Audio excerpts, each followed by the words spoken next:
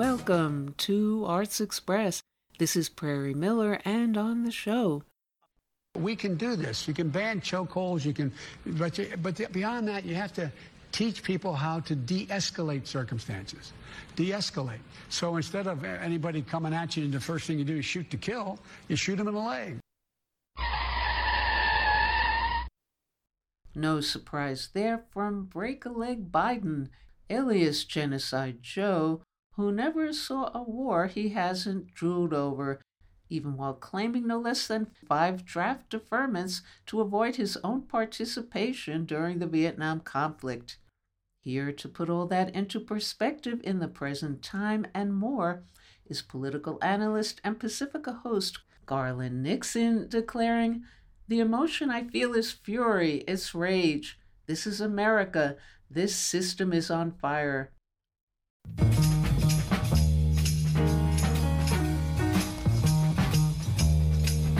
Good evening. My name is Garland Nixon. Lots going on. Let me say this. You know, my feelings, I talked about different things, but my feelings, it comes back to this to me. There's nothing surprising here. There's nothing surprising here. This is the history of the United States. When I see Israel, this is what they did to black folks. This is what they did to Native Americans. This is what they did to Indonesians. Read the book, The Jakarta Method. This is what's been going on in South America. The United States has been doing genocide. For some reason. You got people who think, nah, man, we're good. Oh, I voted for Joe Biden. He's going to look out for the LGBTQ, browns and black, and this group and that group. And, oh, he's going to work for human rights. Well, you know what he's going to do. You know what he was going to do. You know what I'm happy to say?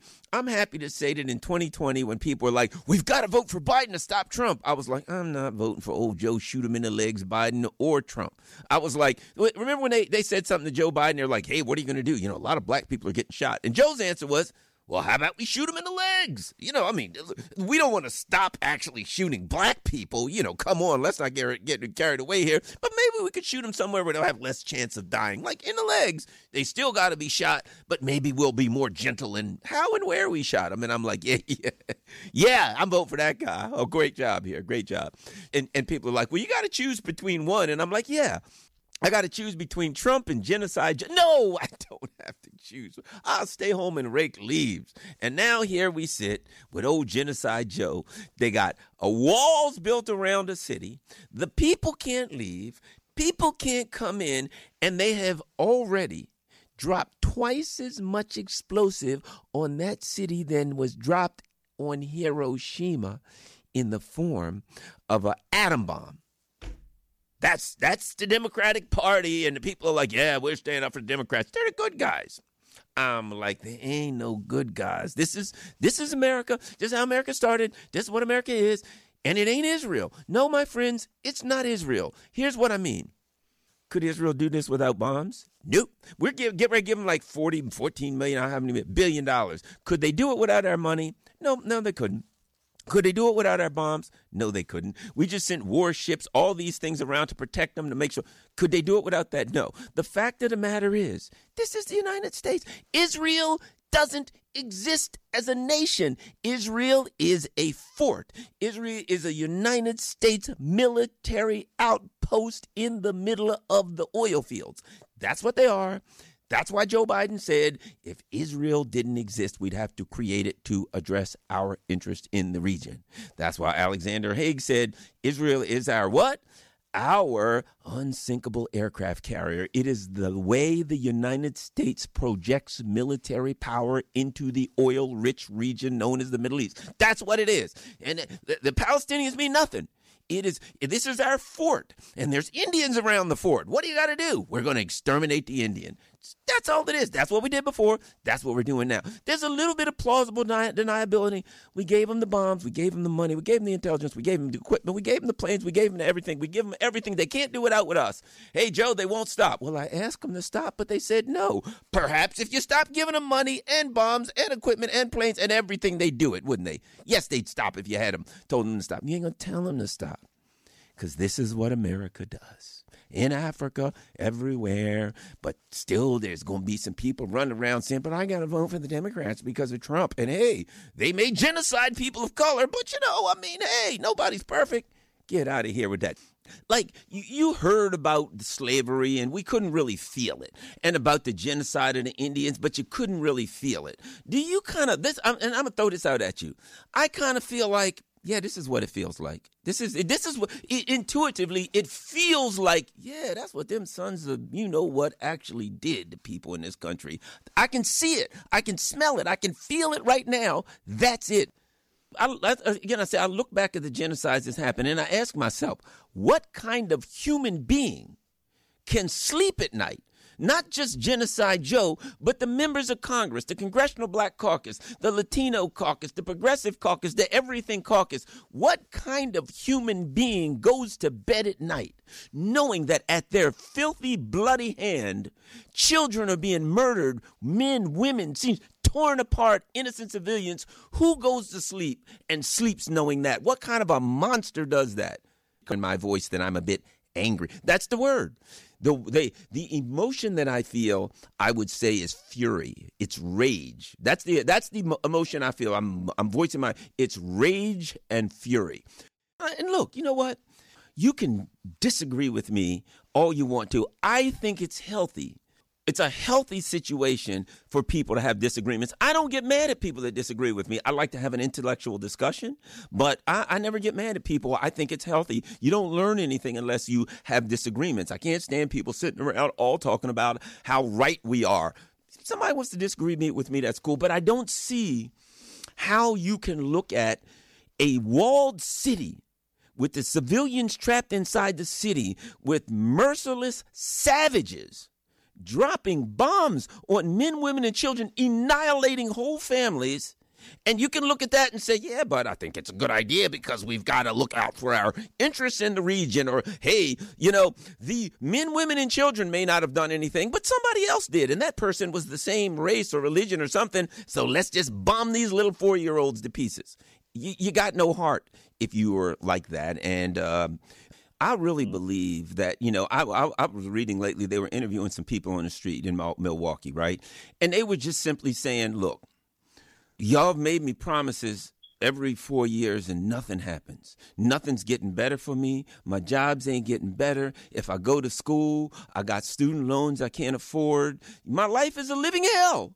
And y'all just, all you got is promises. And then when you get in office, we've got to deal with Ukraine. We got to deal with Taiwan. We got to deal with this country. You always got a boogeyman, 8,000 miles. It's Putin. It's Assad. It's Xi. It's whoever in Iran. You send all your money overseas. You got nothing for me, and my life is going to crap. There's no opportunities for me and my children. I don't feel safe. This system is on fire. This system is in crisis. This system is falling apart right in front of our eyes. It is a disaster. In life, you have to have a deal breaker. You know what I mean? Like a guy walks in, you're a young 25-year-old guy. I'm thinking quite a ways back, 25 years old. I walk into a bar. There's a nice young lady there. I'm talking. Oh, man, things sound good. Oh, wow. Hey, maybe we can go out sometime. Okay, here's a possible future, right? And at some point in the conversation, you say, so tell me about yourself. And she says, well, I'm a pretty nice person, but I'm a hatchet murderer. And every now and then I kill people with hatchets. That's a deal breaker. Well, perhaps I'll go on about my business. This ain't going to work out right. You have to have deal breakers. I don't know about the rest of these black folks out here, but genocide of people of color, genocide of anybody, but you're black and they're genociding people of color. What do you think they mean for you? That's a deal breaker, man. Come back to me in 6 months talking about, okay, well, now that the genocide we've committed is over, can we talk about it? Maybe we can offer you something. How about you come back into the fold? Nah, yeah, right, Genocide Joe. Genocide Joe Biden is giving these people bombs and weapons and money, and we got flying over, giving them intelligence. We got soldiers on the ground. This ain't Israel. What people in America have to understand is Israel can't do it without Joe Biden and his crew. The questions are, what kind of monsters have we put in office? We got to ask ourselves, and how do you make sure this does not happen again? They don't have nothing to do with us. We got homeless people on the street. People can't pay their rent. Young people cannot pay their student loans. All the problems we have here, and they're sending money over. They got no money for you or your family, but they got money to murder men, women, and children day and night. What kind of monsters do we have? You know what kind of monsters we have. The same kind of monsters that started this country. They have not changed their stripes. A ruling elite here that is murderous and savage, with that are sociopathic with no conscience. That's who started this country. When you look back at what they did to the Native Americans and the slaves, that's the same lack of conscience it takes to do what's happening today. You know what? I look at it the same way as I look at this thing going on in Gaza. The people of China, they ain't white, are they? They're not allowed for their country to rise up. They're not allowed to have a successful economy that might grow past or possibly bigger than the United States because they're not white. They're yellow people. And so now these brutal monsters that run this country, they want war. Hey, wait a minute. Somebody's going to be a powerful, wealthy country and ain't white. We got to kill them. These people are psychopaths. They don't represent us. And you know what? They don't even like us.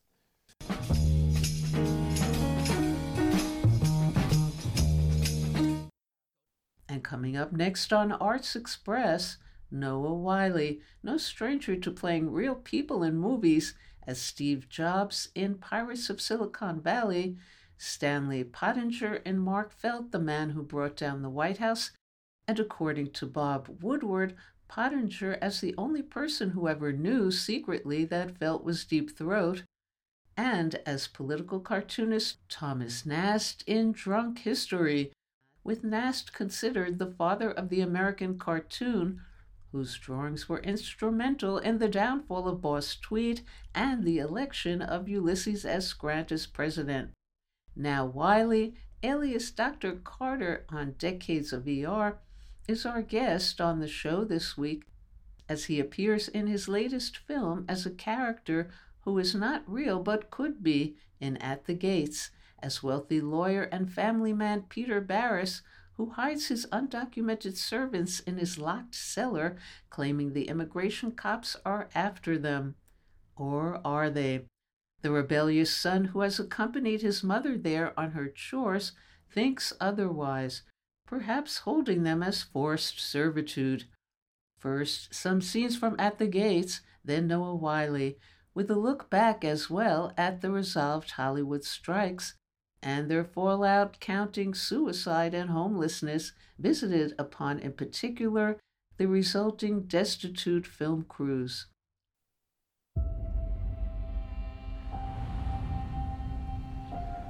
¿Aquí vive?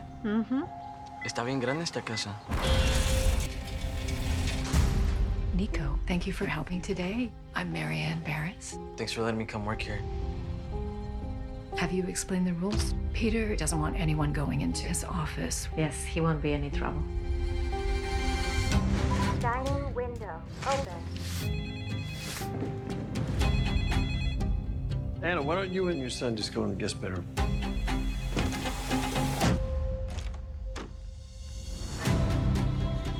The officers that came to the gate work for immigration. If you were to try to leave, they're likely waiting for you out on the street. We have a space in the basement, but we need your cell phones to make sure they stay off. ¿Arreglaron todo esto en tan poco tiempo? Sí, ¿qué pasa? Esperando. ¿Y por qué solamente la puerta se abre por afuera? Hey, were you and your former housekeeper close? She lived with us. What happened? My mom could be pretty demanding. She'd end up quitting. And you're sorry again? No. What are you doing? You could not come into my office. Nico, we can't just be up here like this. It's important that children see we treat people like you with respect. Do you want to get separated from your mom? We're committing a crime. This is a crime scene. Mom, they're back. They're at the gate. No me has fallado. Vamos a estar bien. ¿Qué pasa si no? Prometo que sí, mamá.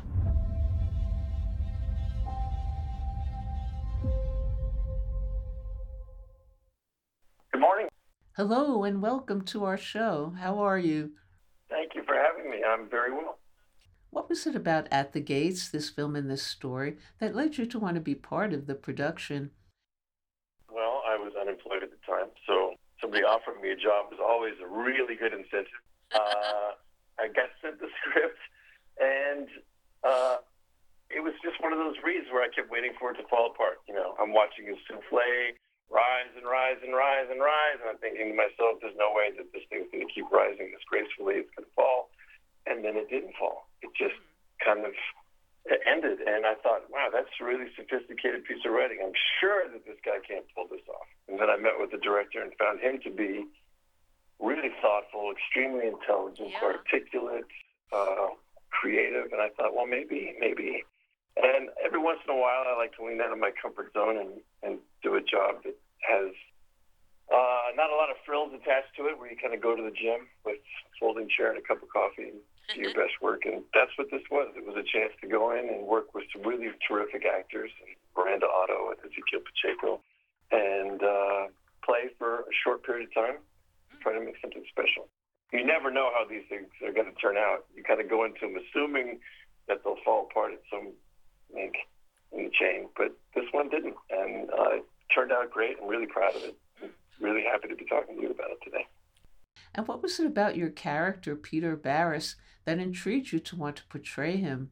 And what about Peter, the conflicts that are going inside his head, related both to what's going on in the real world around him, and also his personal frustrations, including concealing that sex magazine from his wife? Well, it is a movie about secrets, and it's a movie about projected image. And ostensibly, it's about an affluent family who have a domestic worker who brings her son to work with her one day, a teenage boy, who is a good kid, college-bound, but has been through some adversity. And during the course of their shift, immigration show up doing a sweep, and we realize they're undocumented workers, and the family has to decide whether or not to let them be taken and deported, or whether they can try to hide them for an indefinite period of time until they can get them out safely, which is what they choose to do. But as the movie progresses, you start to question whether or not all of that is true, and whether these characters are being motivated from the places you've been led to believe they are.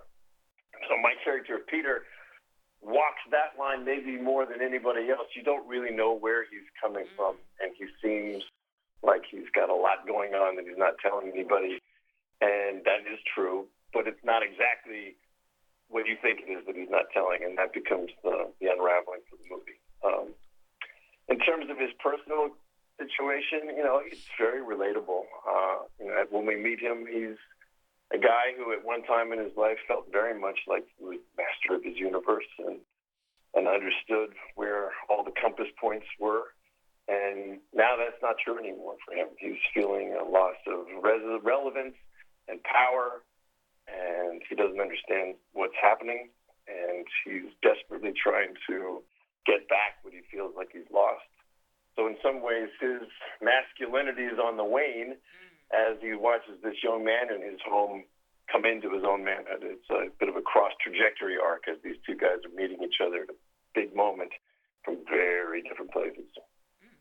And what are your thoughts about the final scene in the film, which we don't want to give away, but which has quite a breathtaking, subversive sense of triumph to it, and that may actually be a new trend of rebellion arising from what seems to be growing cracks in this political system?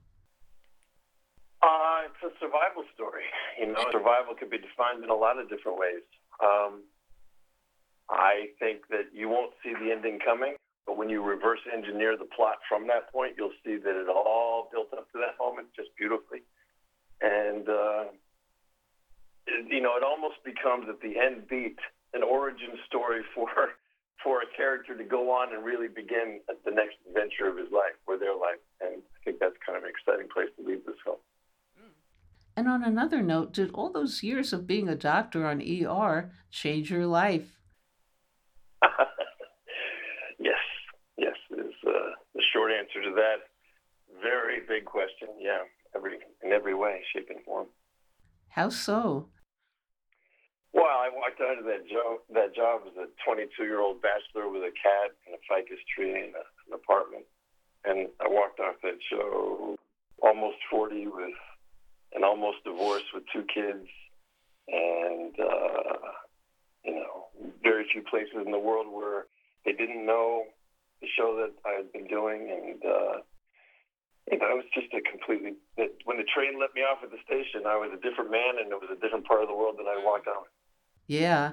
And speaking about changing your life, what are your thoughts about the actors' strike moving into a resolution and where you've been on the picket lines? Well, I've been very active and committed to this fight. My wife and I figured we walked about 700 miles up and down 2 blocks this summer for 2 labor unions. It's a consequential fight. I'm very happy to be part of it. I heard that there were some grumblings that the MPTP was going to go back and revise some of this draconian language regarding AI, see if we can get to some kind of some closure. But it's been nasty, and confusing, and disheartening. And what do you see as the end to that struggle? I do, because I think the resolve is pretty committed on our side. They underestimated how slowly and systematically all of the rights and privileges we've enjoyed up to this point have been degraded, and how hard it is for the average actor to make a living sustainably and raise a family. Almost impossible, with the economics being what they are. You have to make $28,000 a year to qualify for the insurance in our union. I have a friend who worked 7 jobs last year, 7 jobs that you would have watched and you would have seen, and still didn't make her insurance because the fees that they pay for day rates and guest stars, even on 7 different jobs, didn't add up to $28,000. And they understand that, and that's how they've structured it. And it's been coming for so long that there's really nothing to lose. So if they want to take out-of-work actors and say you're still out of work, that's not going to change much for us. But it will change a lot for them. And any last word on At the Gates?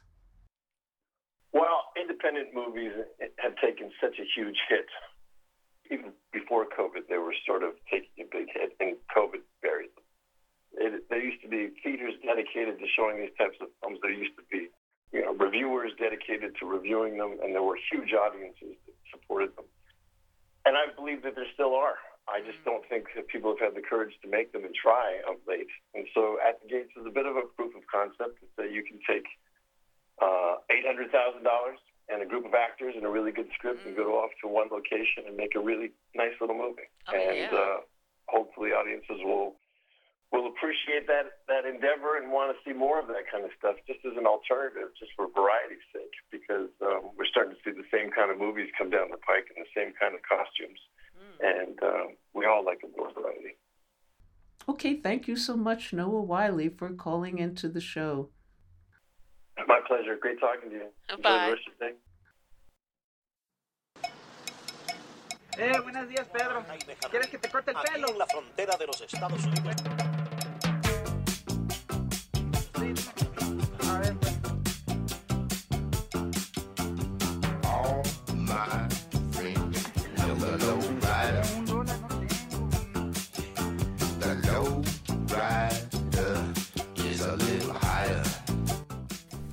Oh, yeah. Hey, man. Listen, whenever I'm in New York, I'm Tommy Chong. I kind of created Cheech and Chong. And I listen to Arts Express non-stop because it's the only show that really tells you what's going on.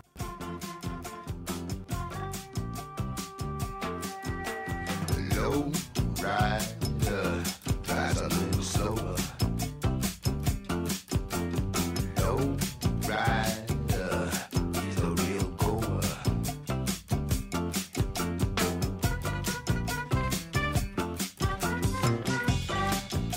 Hey.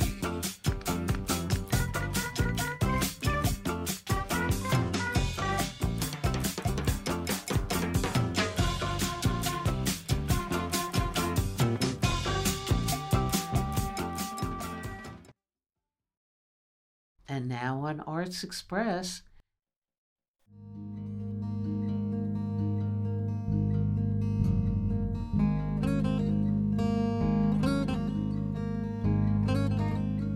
Hi, Hi, this is Jack Shalom. If there's anything that defines today's political era, it is the amount of pure BS that is spouted and accepted every day. One of my favorite writers who cuts through all that is Australian-based Caitlin Johnstone. With a sharp eye and a sharp tongue and a sharp pen, she states the obvious but forbidden. I'm going to read 2 poems of hers. The first is called In These Times, and the second is called Thank You for Your Service, written on the occasion of the death of whistleblower Daniel Ellsberg. In times like these. In times like these, when nuclear warheads are being moved into position, when weapons manufacturers can't keep up with the demand, when the pundits are making everyone stupid and crazy, when it's hard to remember Assange's face, but you can't turn on a screen without seeing Zelensky, when our culture is manufactured on conveyor belts in New York, Hollywood, Arlington, and Langley, when everything's fake but the bombs and blockades, when it feels like we're rocketing toward Armageddon next to Jeff Bezos in a spacesuit, when it feels like the angels have become smack addicts but have to settle for crappy fentanyl fixes, when it feels like God got kicked out of the group home and has to sell his plasma and sperm for cash, when it feels like heaven must be powered by smoggy 19th century London coal, when it feels like the angel and the demon on humanity's shoulders are double effing our ear canals, when the bastards have sleeves full of bottomless aces while we're still trying to learn the rules, when annihilation feels like a certainty and transcendence like a fairy tale, it helps to have somewhere solid to take your stand.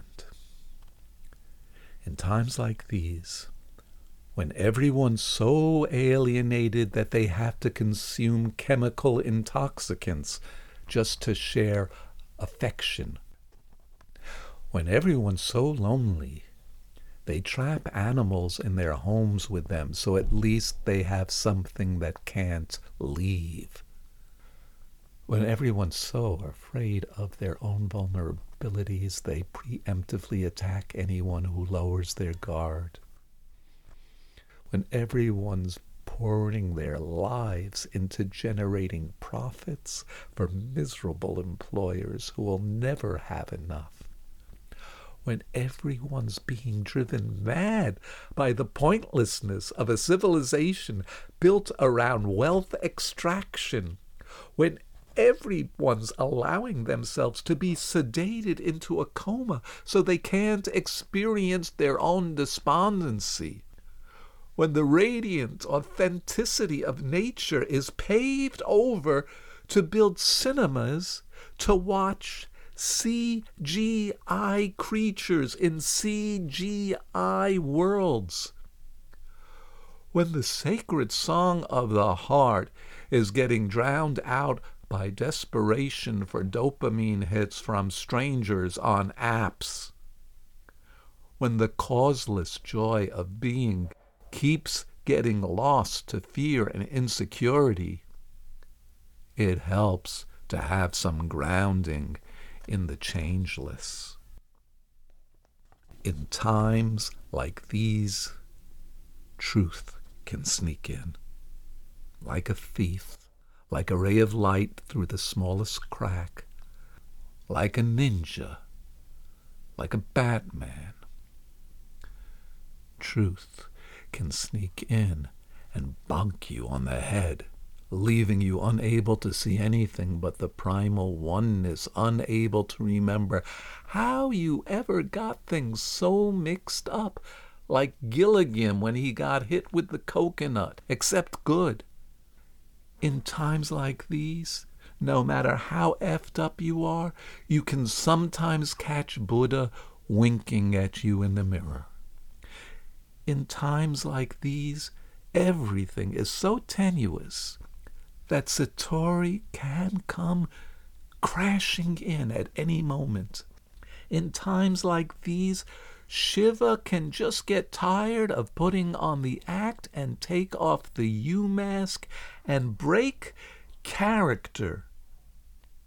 In times like these, anyone's petty and irrelevant natterings can be interrupted by the hatching of the heart.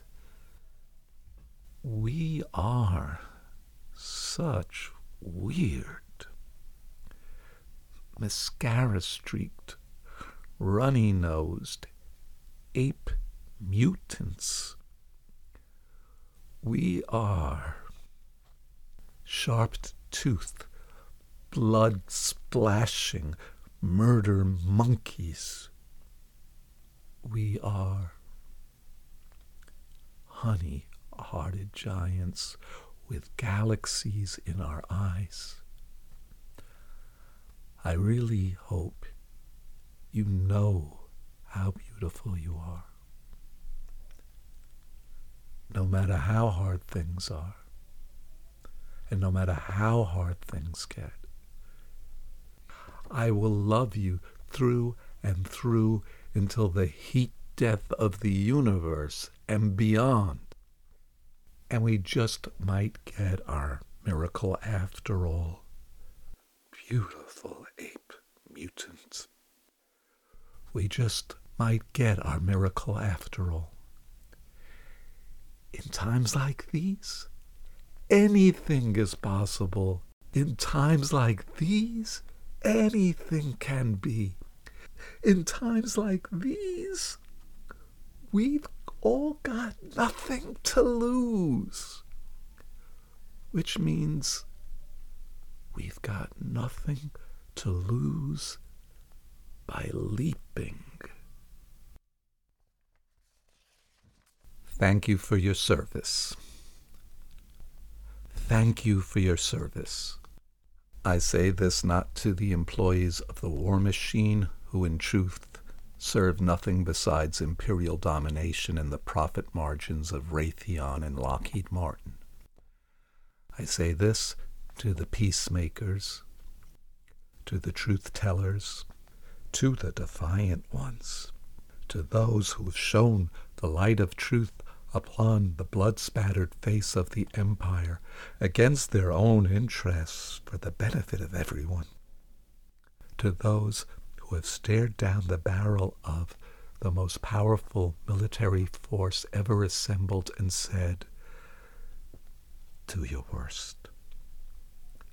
To the grandparents who have been dragged from nuclear weapons protests in handcuffs to create a safer world for their grandchildren, to the activists whose incurable disobedience has led them to disrupt empire managers at think tank conferences or paint "No War" across the face of the Sydney Opera House, to the selfless martyrs who've exposed the abuses of the machine, knowing full well that the scales of justice are weighted heavily against them.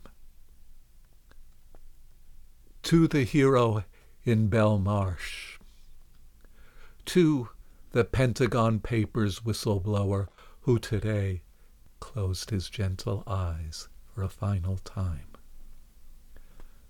Thank you for your service, for serving the highest interest over your own, for pouring everything you've got into the hope for a better tomorrow, for betting everything on the hope of a healthy and harmonious world, for creating a guiding light to help humanity steer its way home, for seizing your moment to help make things right instead of letting it pass like everyone around you, for somehow finding the strength to swim against the current when it would be so much easier to drift along with the madness, for somehow finding a higher calling in this wildly dysfunctional society, where everything is pointed at selfishness and meaninglessness. For somehow cultivating something profound and authentic within yourself in the midst of a civilization of the vapid and meaningless, for doing your very best to get a foot on the brake pedal when everything else is accelerating towards the cliff's edge, for listening to that small voice within which can tolerate no more, for turning around, for taking your stand, for finding the courage, for doing what is right, for putting truth first, for lighting the way. Thank you for your service. We will do our best to carry the torch forward and finish what you started.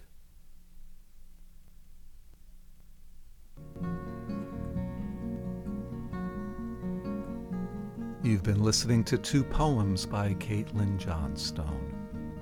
More of her work can be found at CaitlinJohnstone.com. Thank you for your service, Caitlin Johnstone. This is Jack Shalom for Arts Express with host Prairie Miller. And now here's Broe on the Global Television Beat. The Arts Express Paris correspondent raises the confounding question, what to watch after all 9 seasons of Suits were exhausted?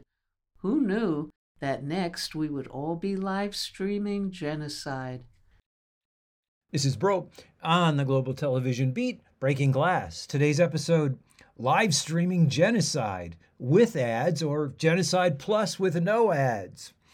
This summer, while the writers and actors were marching on picket lines trying to save their jobs and secure at least a working wage in ever more expensive Los Angeles with no new product in sight, streaming audiences turned to a little-known series called Suits, now housed on Netflix, about a group of lawyers, which suddenly became the rage. The question then was, what to watch after all 9 seasons of Suits were exhausted? Who knew that the answer would be that next we would all be live streaming genocide as the world watches the Israelis bombard Gaza, killing, according to UNICEF, over 100 children a day in a population where nearly half are children, that is 18 or younger. And as with all kinds of TV entertainment, which the French call divertissement or diversion, the Western media tells us we are simply to be pleasantly horrified at the spectacle while doing nothing about it. After all, the bombing started in the Halloween season and could be streamed alongside the season's slasher feature, Five Nights at Freddy's, in perhaps a seamless package. The Biden administration, cheering on the bombing and supplying weapons and tactical and intelligence assistance, did its best to tap down dissent and keep us all on our couches as spectators. The Biden neocons are George W. Bush followers of the Wolfowitz Doctrine, which says that any state, entity, or corporation which challenges U.S. domination in any area must be eliminated. They were out in full force justifying the carnage. National Security Advisor Jake Sullivan, in a Le Monde featured interview, allowed us how the U.S. had made some errors in the war against terrorism and explained they were counseling the Israelis on how to avoid these mistakes. This is the repressed language of network TV, where never a cuss word must be spoken in the living room of American audiences. What Sullivan failed to say is that the U.S. errors, as reported in a study by Brown University, resulted in the death by both military weapons and the economic weapon of sanctions of approximately 4.6 million people in the Middle East. When asked what was the solution to the Israeli occupation of Palestinian lands and the brutal 75-year suppression surrounding that occupation, Sullivan replied that the way out was to be found in Saudi-Israeli reapproachment, which would be a first step toward a Palestinian state. The Palestinians, on the other hand, regard this attempt at the construction of a U.S. axis in the Middle East as the last straw, the nail in their coffin, which will result in their annihilation. Disrupting this stratagem was a major reason for their attack on October 7th. The supposedly peaceful solution, which simply furthers U.S. imperial aims in the oil-rich region, would be the substitute for an earlier season's programming that is now canceled, the Bill Clinton brokered Oslo Accords. The supposed blueprint for a two-state solution was instead simply an excuse for Israel to claim more territory in the West Bank and the other occupied areas.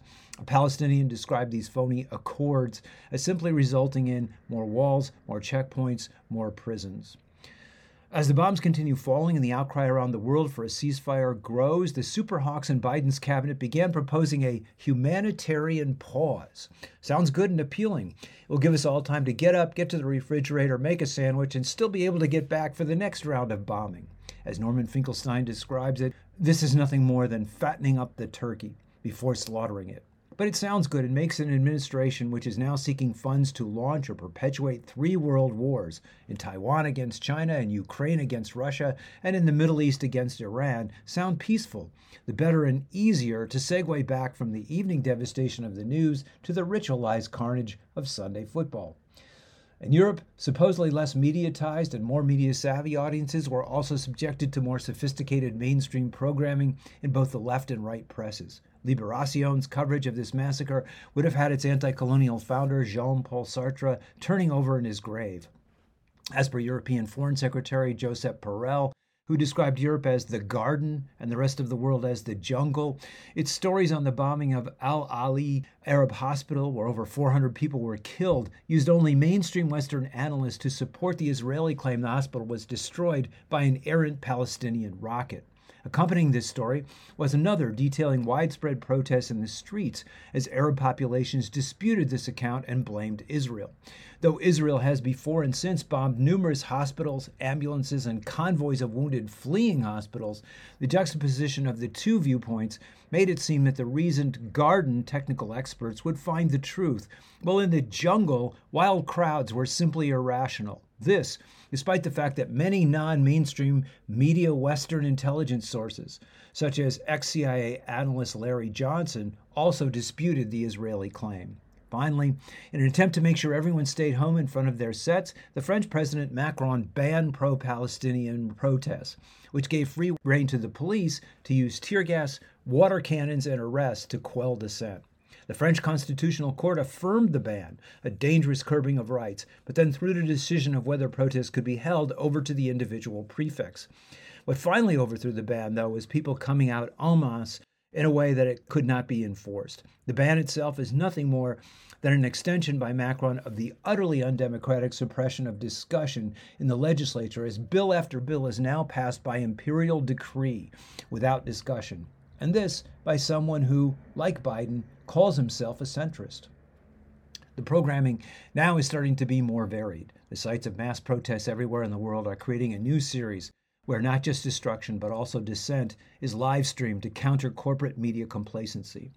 However, as crowds in the West and almost the entirety of the global South call this barbarity into question, the massacring continues, with the U.S. empire, which is masterminding it, very happy to let a leveled Gaza, a la a kind of Game of Thrones wasteland, serve as a warning to the vast majority of humanity that this is what happens when they rise up and attempt to throw off all the vestiges of colonial rule. China has the Belt and Road Initiative, a new Silk Route designed to raise the level of all those along the way, to which the West counters with a devastated Gaza as the price to pay for demanding an equal place in the world. 2 sharply different series, now live streaming. This is Broe on the Global Television Beat, Breaking Glass.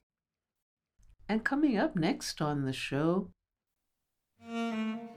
Will the future be a fantastic place to live? Will you be able to live there at all? I asked a chatbot, what do we need to worry about? It rolled through a litany of threats, dangers, and anxieties ahead. Then it said, but stay optimistic.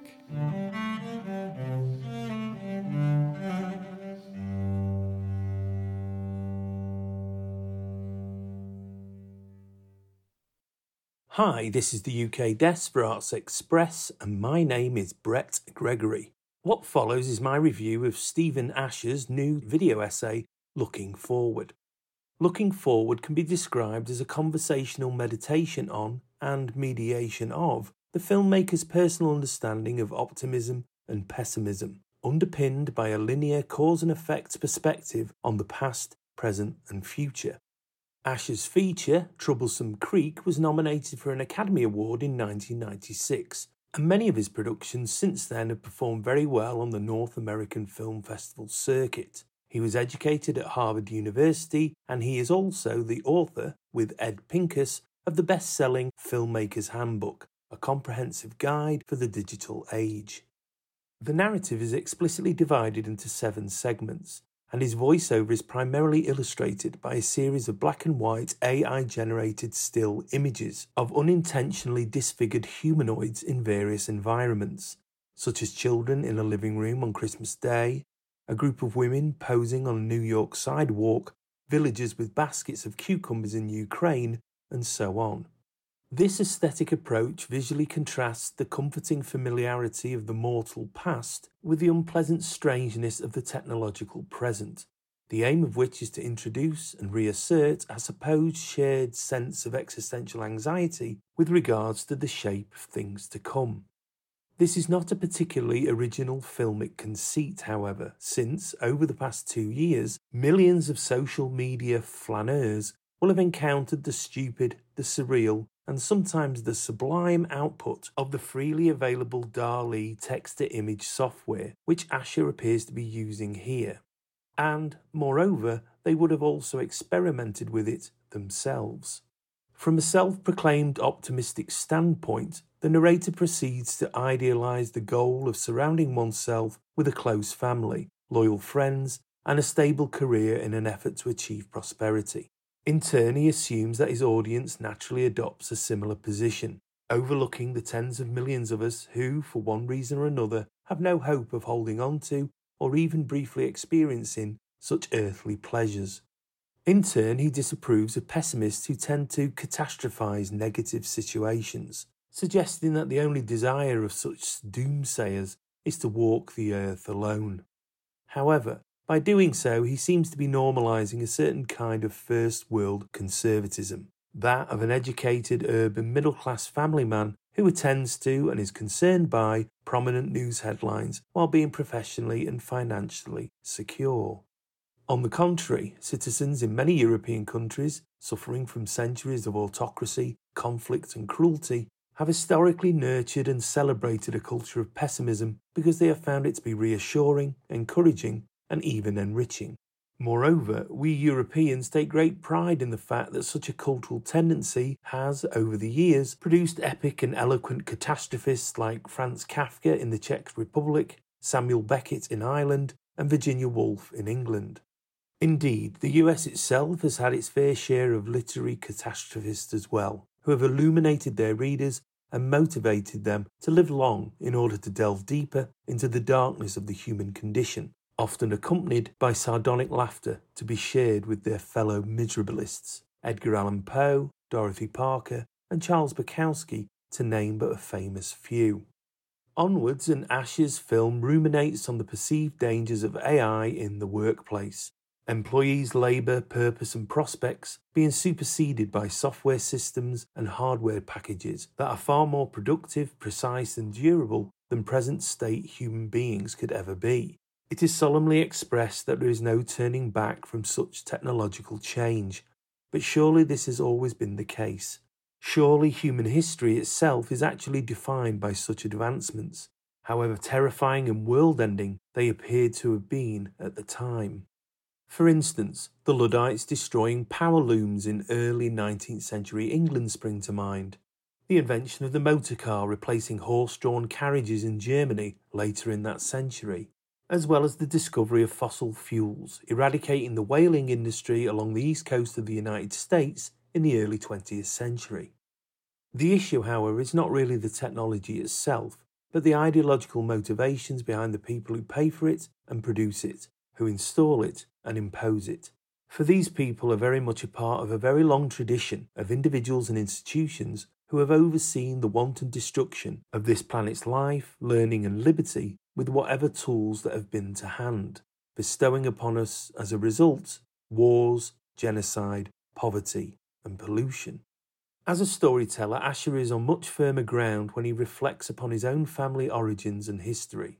and the extent of his emotional relationship with his relatives is effectively represented by the replacement of AI still imagery with personal photographs and newspaper cuttings. We learn that his Jewish great-grandparents fled persecution and the pogroms in Neshin in Ukraine at the turn of the 20th century, that their son, his grandfather, established a clothing business which employed refugees in New York, and, finally, that his family purchased their own home in New Jersey. Asher observes that his family survived by paying attention, by being vigilant, and by taking action, and, in turn, they thrived under the optimism proffered by President Franklin D. Roosevelt's New Deal in the 1930s. The film concludes by suggesting life is a fleeting series of snapshots, balanced between fortune and misfortune, and the future is ultimately indifferent to our wants, needs, hopes, and fears. Consequently, with the somewhat mawkish tone of a spiritual self-help DVD, we are advised to live our lives to the fullest while we can. Looking Forward appears to be aimed at a middle-class audience who are so busy working at maintaining their middle-classness, they haven't really had the time to read the news or reflect upon it, or upon themselves or their futures. The rise of hate in mainstream politics, the proliferation of military conflicts, the spectre of climate change, the dissemination of misinformation, the invasiveness of AI technology. In some ways, then, Stephen Asher's short film is reminiscent of Woody Allen's anxiety monologues from the 1970s, self-absorbed and bourgeois, but without the personal insight, self-deprecation, or wit. This has been the UK Desk for Arts Express, and I've been Brett Gregory. Cheers. And that's all we have time for today on Arts Express, Expression in the Arts. And if you'd like to express yourself too, you can write to us at theradiogoddess@gmail.com.